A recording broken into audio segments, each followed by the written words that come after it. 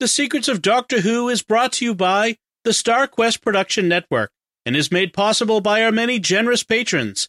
If you'd like to support the podcast, please visit sqpn.com/give. You're listening to The Secrets of Doctor Who, episode 238. One day, I shall come back. That's it. I've been renewed. Is when a Time Lord's body wears out, he regenerates. I'm a Time Lord. I'm not a human being. I walk in eternity. Bravehearty. Change, my dear, and it seems on a moment too soon. Unlimited rice pudding. Physician healers. Wearing a bit thin. Fantastic. I am Scottish. I can complain about things. Ta-da! Ooh. Should be fine. Hi, I'm Dom Bettinelli, and you're listening to The Secrets of Doctor Who, where we discuss everything about the hit BBC series, Doctor Who. And today we're discussing the 11th Doctor story, Snakes on a Plane. Dinosaurs on a Spaceship. And joining me today on the panel is Jimmy Aiken. Hi, Jimmy. Do we have to do this one, Dom? I mean... Hey, Father Corey somehow got out of it. Father Corey doesn't have to discuss dinosaurs on a spaceship. Folks, you're in for a fun one because we do not like this episode. I think we're in agreement on that. But we're going to talk about it.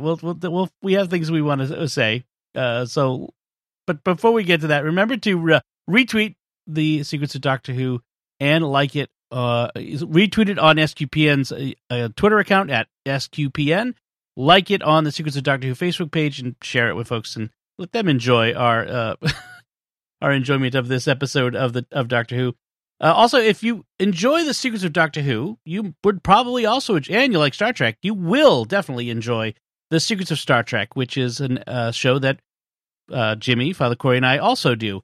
And you can find that wherever you get your podcast from or at sqpn.com/trek. All right. This one was written by Chris Chibnall, who is the current showrunner for Doctor Who. And, before we get into that, I suppose we should do a recap, Jimmy. So let me hand it over to you and let you do the recap. Lots of stuff happens, none of which is engaging, much of which is incoherent and ridiculous, and ultimately it's just a boring and uninteresting color and sound pattern display playing on your screen for 45 minutes. And thanks for coming, folks. We'll see you next time. In a little more detail. So first we should say this entire episode, the premise of it, is back a number of years ago, there was a movie called Snakes on a Plane that was in production. Yeah. Yep. And as part of the marketing for that movie, the marketing team created a bunch of internet memes, which became really popular. They really went viral. There were all kinds of snakes on a plane. And it was a movie about a batch of snakes getting loose on a plane. But for some reason, it caught the zeitgeist and people were really... Samuel L. Jackson helps with that. Yeah, people were really into it, and ultimately the marketing eclipsed the movie itself. Yeah. And apparently the Doctor Who people were so caught up in these, they wanted to do their version. And so they did Dinosaurs on a Spaceship. To recap, the Doctor gathers a group of companions, including Amy, Rory, Rory's dad Brian, Queen Nefertiti of Egypt, and a big game hunter named Rydell. He takes them to the 23rd century, where a giant Silurian space ark is about to crash into Earth. But all the Silurians are gone, leaving their dinosaurs behind, leading to dinosaur hijinks. The Silurians are gone because they were ejected into space by a space pirate named Solomon. Solomon is thoroughly repulsive, obsessed with objects of value, and demands that he be given Queen Nefertiti because she is an object of value. Nefertiti, bizarrely, demands to be given to him. The 23rd century Indian Space Agency fires missiles at the Ark. To save the day, every member of the Doctor's crew gets paint-by-numbers jobs to do. Rory and Brian fly the Silurian spaceship together. Amy and Rydell get to stun dinosaurs together. And the Doctor and Nefertiti deal with Solomon together. Ultimately, the Doctor knowingly and deliberately causes the missiles to swerve into Solomon's ship with him on board, despite the fact that Solomon was begging to be saved. So the Doctor maliciously kills Solomon in spite of the fact he could have taken him with them and saved him. The end. That's pretty accurate summary. I gotta say that is a good recap of it, including its deficiencies. There were a couple of things. Oh, I haven't gotten to the deficiencies yet. Yeah, well, there were a couple of things I liked about this, and we'll get to that. Minor things, but as I mentioned, this was written by Chris Chibnall, who is the current showrunner. He wrote a couple of real dogs in the era before he became showrunner, and I'm still wondering all of his stuff before he was showrunner was substandard. Yeah. Although apparently the critics liked this one, and there was a lot of the audience liked it, and I'm not sure why, but there's that. So it's Chris Chibnall writes this thing, and for what it's worth. Well, so the audience appreciation index on this was 87 out of 100, and if you watch Doctor Who audience appreciation scores, they're usually in the 90s. Okay. So even this one did not please as much the regular viewers as much as a normal one would. Okay. Yeah. I'm just thinking about where this fits within it.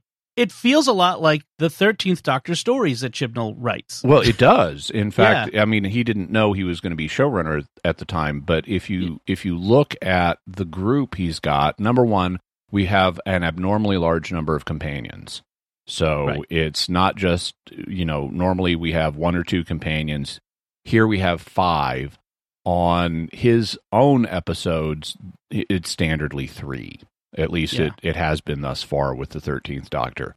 Also, if you look at the representation that he's doing of different groups, Nefertiti is a young woman of color from another culture, like a proto-Yaz. Mm-hmm. And Rory's father, Brian, is an older white man and is like a proto-Graham. And so there are, even on the character levels, there are some similarities. Although I have to say, Nefertiti is way more assertive and interesting and self-confident than Yaz, the apparent patron of mental patients, from what we're told about the upcoming series. I mean, she's already displayed a lot of vulnerability and insecurity, and apparently they're going to be, turning that up to, 11, but to some higher number next season. Right. And, I kind of like Nefertiti in this. I mean, there was some things about her. There was some incomprehensible stuff. I liked Brian in this. Brian was okay. I like Rory's dad, played by Mark Williams. Brian Williams was played by Mark Williams. That viewers may recognize as Arthur Weasley in the Harry Potter movies. And he's currently playing Father Brown in the BBC adaptation of the Father Brown's series by G.K. Chesterton. So he's allowed to play someone smart instead of dazed and walking through life? Yes, he is. So we have this. You're right. And there's sort of the Doctor even says at times, like he calls the group almost like a family. I think he even does he even say family at one point? He might not, but I don't remember that. But there's references in the dialogue to like him just being joyous at having his group. This is my club, my gang, or he says something along those lines. Mm-hmm. And it's very reminiscent of what Chibnall will eventually do with the 13th Doctor. Yeah, it's also reminiscent of it in being uninteresting and unengaging. Right. Yes, exactly. It's not what we've come to love about Doctor Who. I mean, anyway. Yeah. Let's move on from that. So before we get into some particular things, I need to comment about Nefertiti. Yes. So Nefertiti, now, bizarrely, they have when she's asked who she is, she doesn't start out by saying Nefertiti because she's, a really regal character, and she says, "I'm the Lady of the Two Lands." Okay, fine. And then she said, but that's a reference to Upper and Lower Egypt. Those are the two lands. And they were united in different periods of Egyptian history. Nefertiti, was a monarch in what's called the New Kingdom.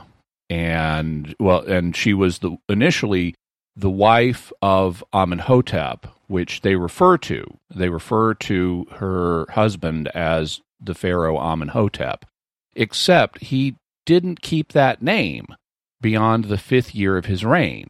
because after beginning with the 5th year of his reign, he started a new religion in Egypt that worshipped only a representation of the solar disk known as the Aten, and he changed his name to Akhenaten, which would mean the living image of the Aten. And he insisted that all of the other Egyptians go along with this new religion, and eventually he insisted that they stop worshiping their traditional gods. So he turned Atenism into a new monotheism. And this is the thing that he is most famous for. And so today, people do not know of him as Amenhotep. They know of him as Akhenaten. And so it makes no sense from a writing perspective to have Nefertiti referring to him for the audience as Amenhotep. If you want the audience to understand who she is in history. Now, she may, incidentally, have briefly served as a pharaoh herself upon the death of Akhenaten before her son Tutankhamun came to the throne. Mm-hmm. That's debated. But the chronology they have here is mixed up, because we're shown on screen at the beginning of the episode that the Doctor is with her in the year 1334 BC, but the problem is that that's the year Akhenaten died, so there is no way he would be referred to as Amenhotep in 1334. So, as an Egyptology geek, I'm already unhappy. All right, I'm gonna do some headcanon here. The TARDIS translation circuits translated Akhenaten to Amenhotep because that's what Amy... No, I don't know. That doesn't work. Yeah. It's whatever. Yeah. So she's the one... Oh, also, one of the Doctor messes up history because he leaves Nefertiti in 1905 or 1902 or whatever it was with John Rydell, the big game hunter in Africa. Yeah, yeah. And Doctor Who has kind of played fast and loose with messing up history in the past, like where characters get information that if they had actually known this, it would have changed history and that sort of stuff. But usually they don't rip someone out of their own historical context and leave them somewhere else if they're a major world historical figure. It's not like the Doctor picks up Winston Churchill in 1945 and leaves him in the year 3200, thus canceling all of his post-war career. Right. So, yeah. And then the other character out of time that in this is, like you mentioned, Rydell, sort of a caricature of the African big game hunter, so callous toward big animals, and he's a terrible person. He's played, well, he's not completely terrible. I mean, they do portray him as a kind of cool guy, and he's played by the same actor who plays Lestrade on Elementary. Oh, yeah. Only he's considerably younger. Actually, isn't he in Sherlock, too?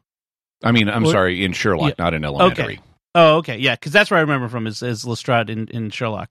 Yeah, which is... the Doctor Who actor who appears, or related actor who appears in Elementary is Sean Pertwee, John Pertwee's son. Oh, interesting.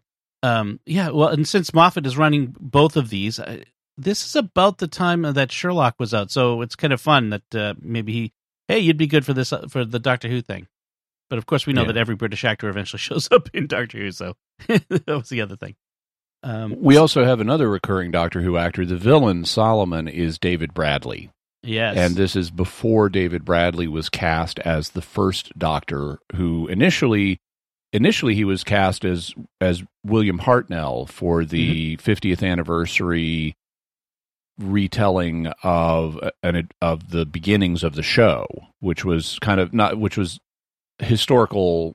It was a biopic for the show, essentially, called An Adventure in Space and Time, and he did so well as William Hartnell that they then brought him back for Twice Upon a Time as the first Doctor for the 12th Doctor's regeneration story, and he's also been doing stuff as the first Doctor for Big Finish. Oh, yeah, that's... Yeah, and the Adventure in Space and Time was about a year after this, so I wonder if they... So he redeemed himself. Redemption is real.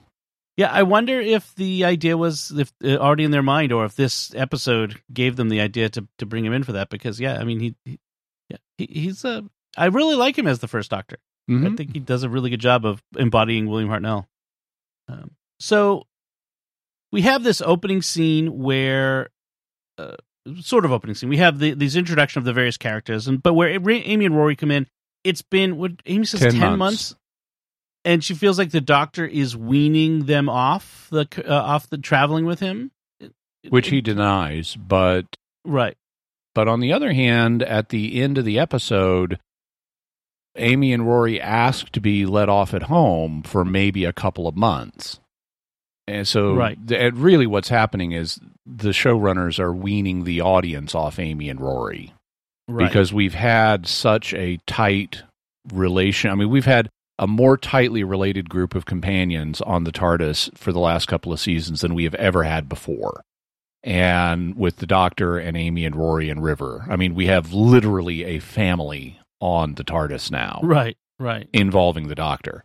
And so now Stephen Moffat is starting to dismantle that. River kind of comes and goes, so you can have her or not whenever. But he needs to disentangle the Doctor from Amy and Rory, and he's trying to do that rather than have them leave suddenly and unexplainedly like most companions. He's trying to build towards that, even though they will be forced away from the Doctor eventually. They don't choose to leave in the way traditional companions do. But he's playing with, well, how would the Doctor relate to a group of people like this?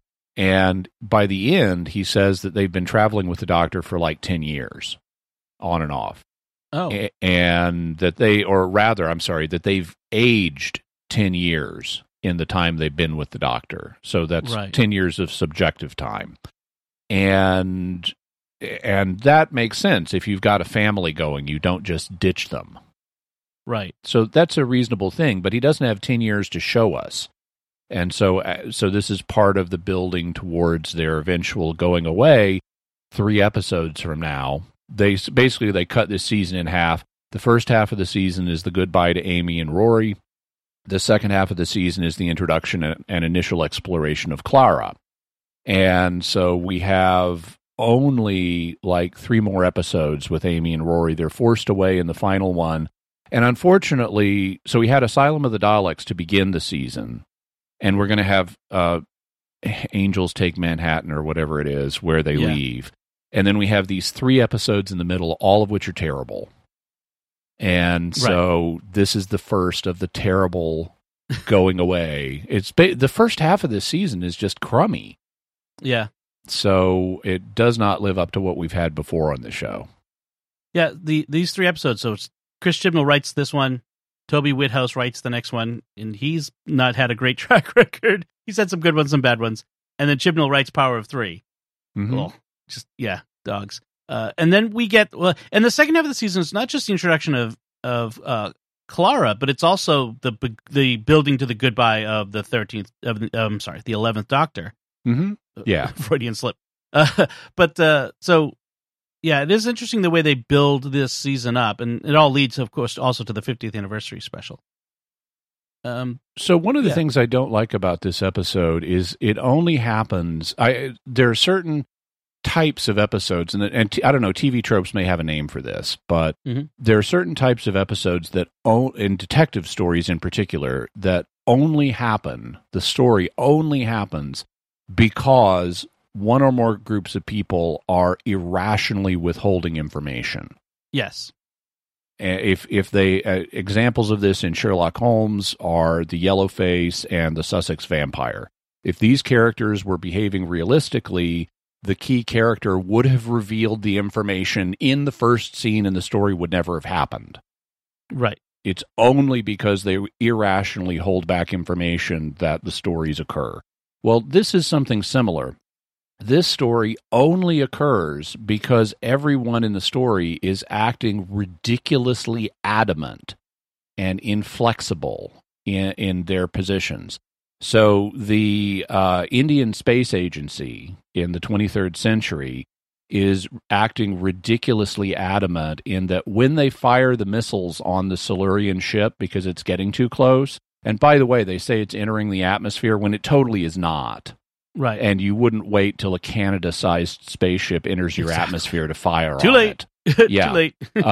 But they fire on the ship, and then they realize it's no longer a threat because it's moving away, and they don't call off the missiles.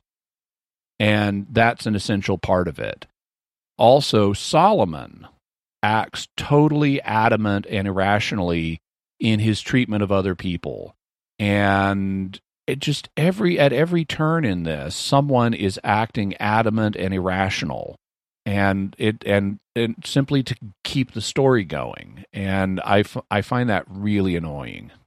There's another element too, which is plot developments happen that are illogical and unbelievable, but they only exist in order to provide either a story beat or to move the plot along. And one of the things that I'm thinking about is like when they accidentally walk up around a sleeping baby T-Rex. Like, how do you accidentally walk up to a giant lizard laying on the ground, like, and not see it? Like, they're literally standing over it. Like, how does that happen? It doesn't make any sense. Yeah. Also, like, they at one point beam down to the engine room of the ship, which is a giant beach because the ship works on hydropower, which is nonsense. Yes.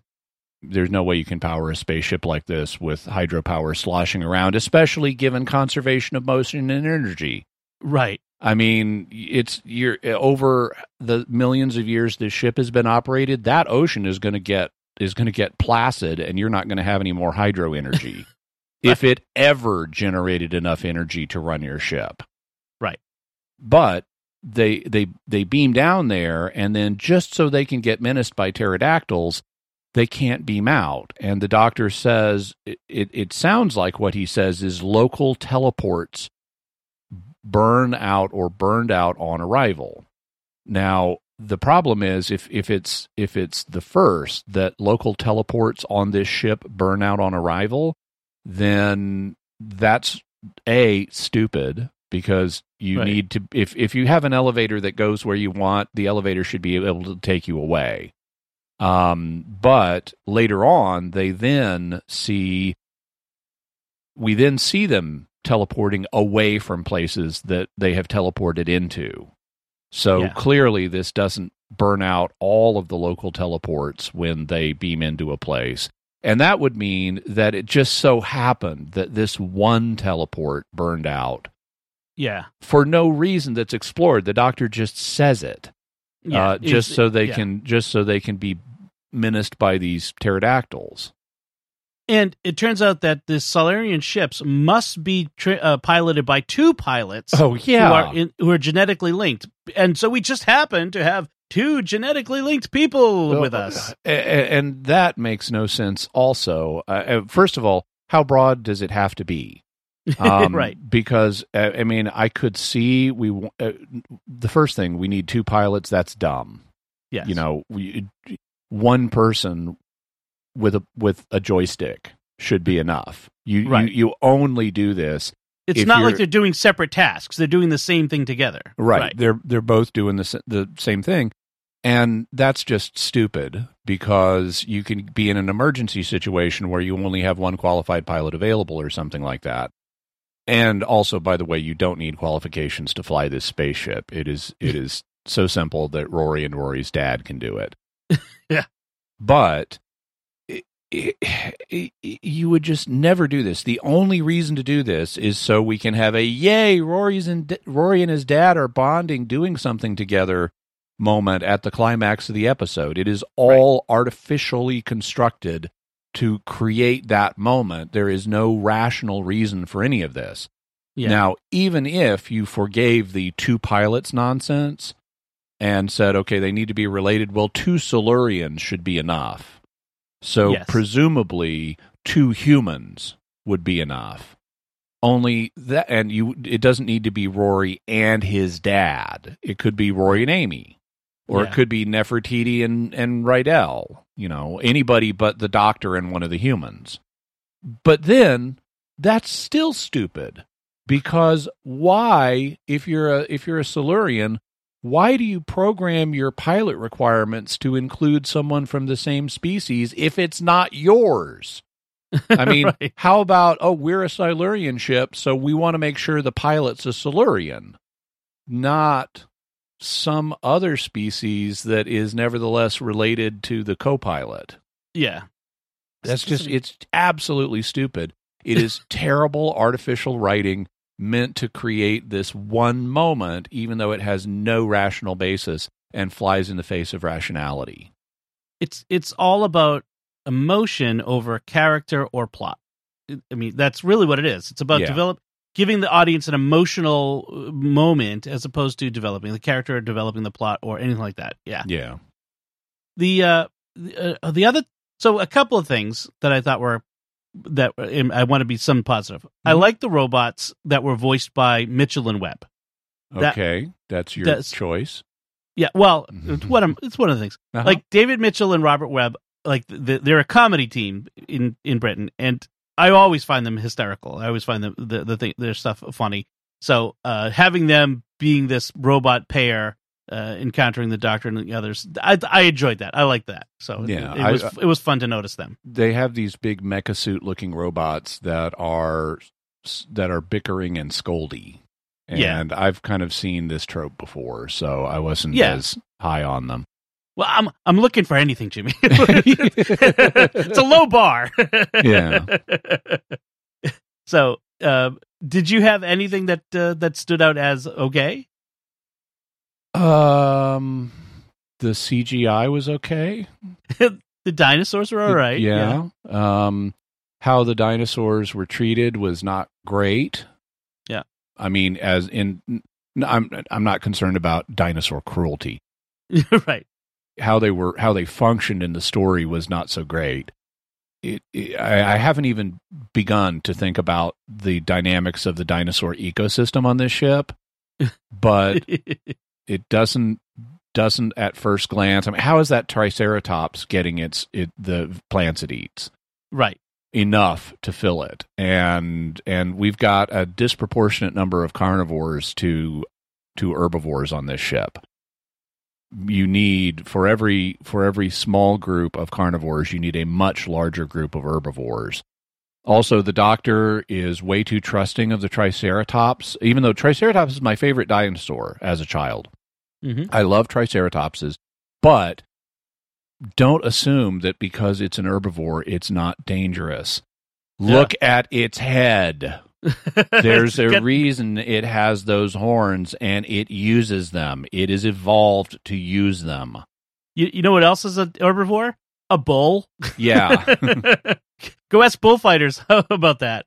Yeah. Yeah. Wild animals are still wild. So one thing I did a little bit like, I guess, some of the chemistry between Nefertiti and Rydell, because they're setting them up to be a romantic pair. In fact, one of the things they're doing here is they're furthering the Amy has learned to function as the Doctor theme.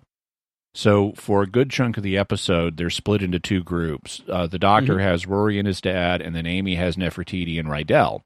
And Amy just naturally steps forward and starts leading, even though we've got a queen and a macho big game hunter here. Amy is still the one to step forward.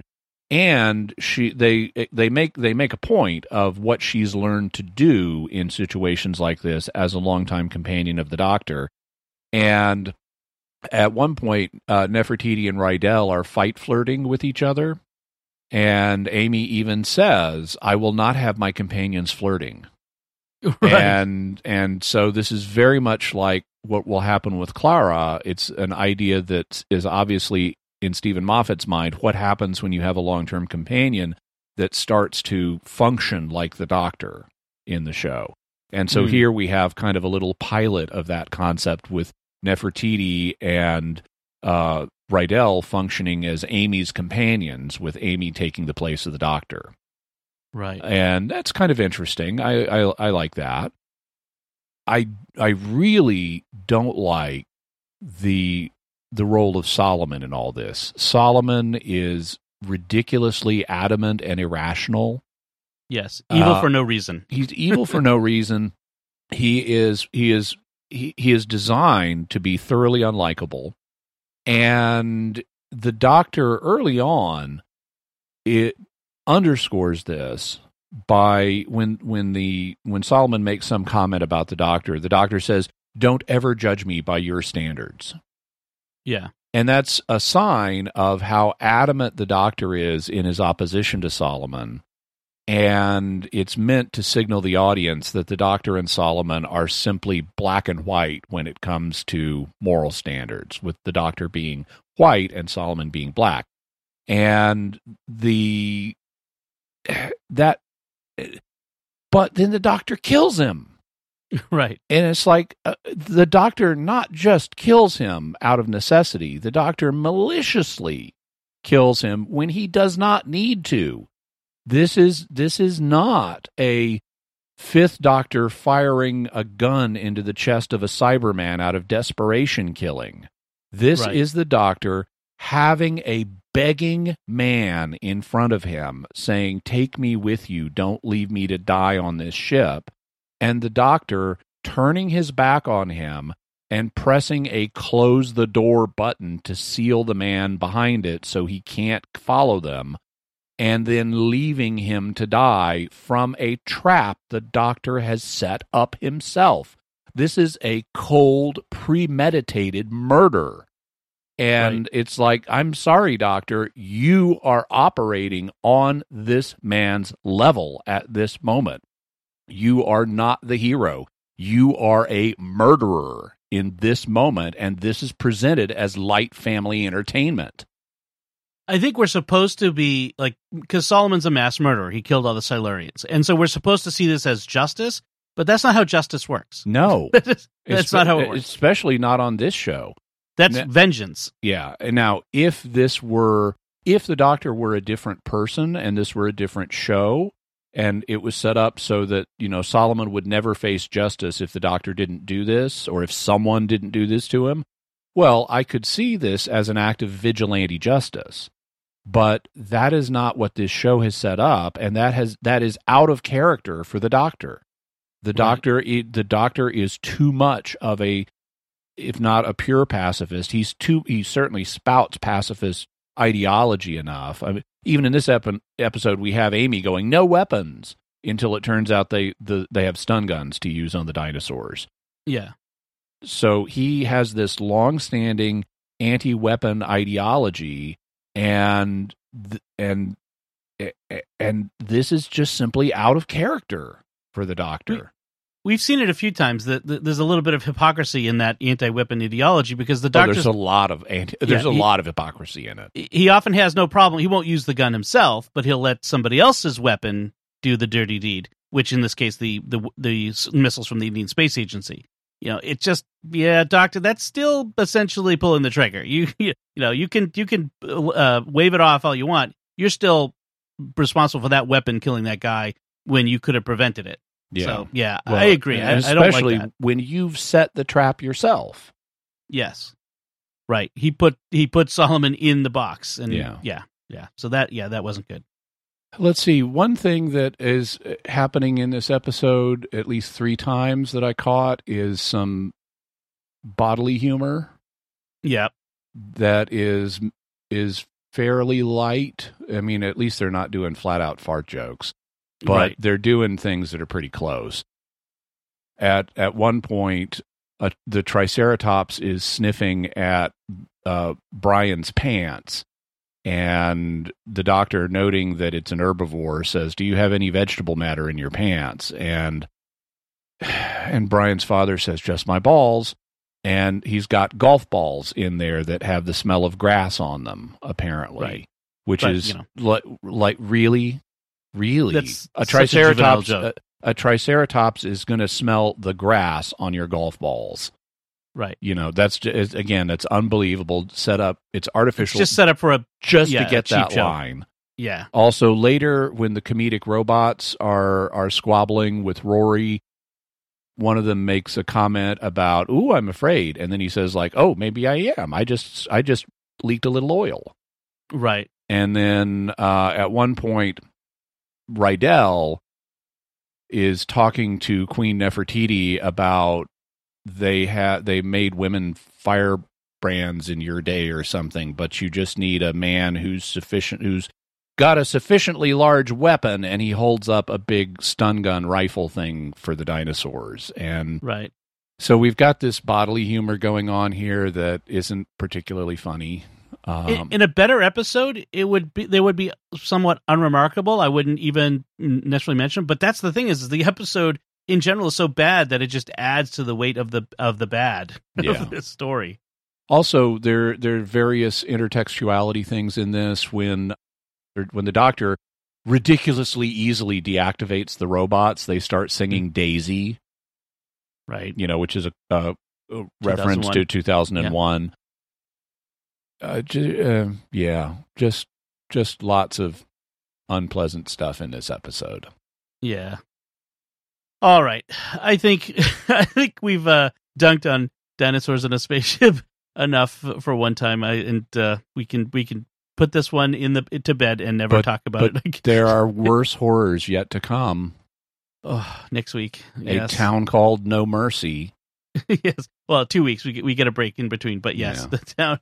Oh, so the Doctor in a Western, Doctor in a Western could be so good. Oh, it has been good. The first Doctor story, The Gunfighters, that was fine. That was a lot of fun. I haven't seen that one yet. Okay, so yeah, I get that to look forward to. Yeah, the Doctor with Stephen and Dodo, I think, in Tombstone, Arizona, for the gunfight at the OK Corral. It's played for comedy, and it works. Well, we'll have to show some mercy. Let's wrap it up before I get into some bad puns.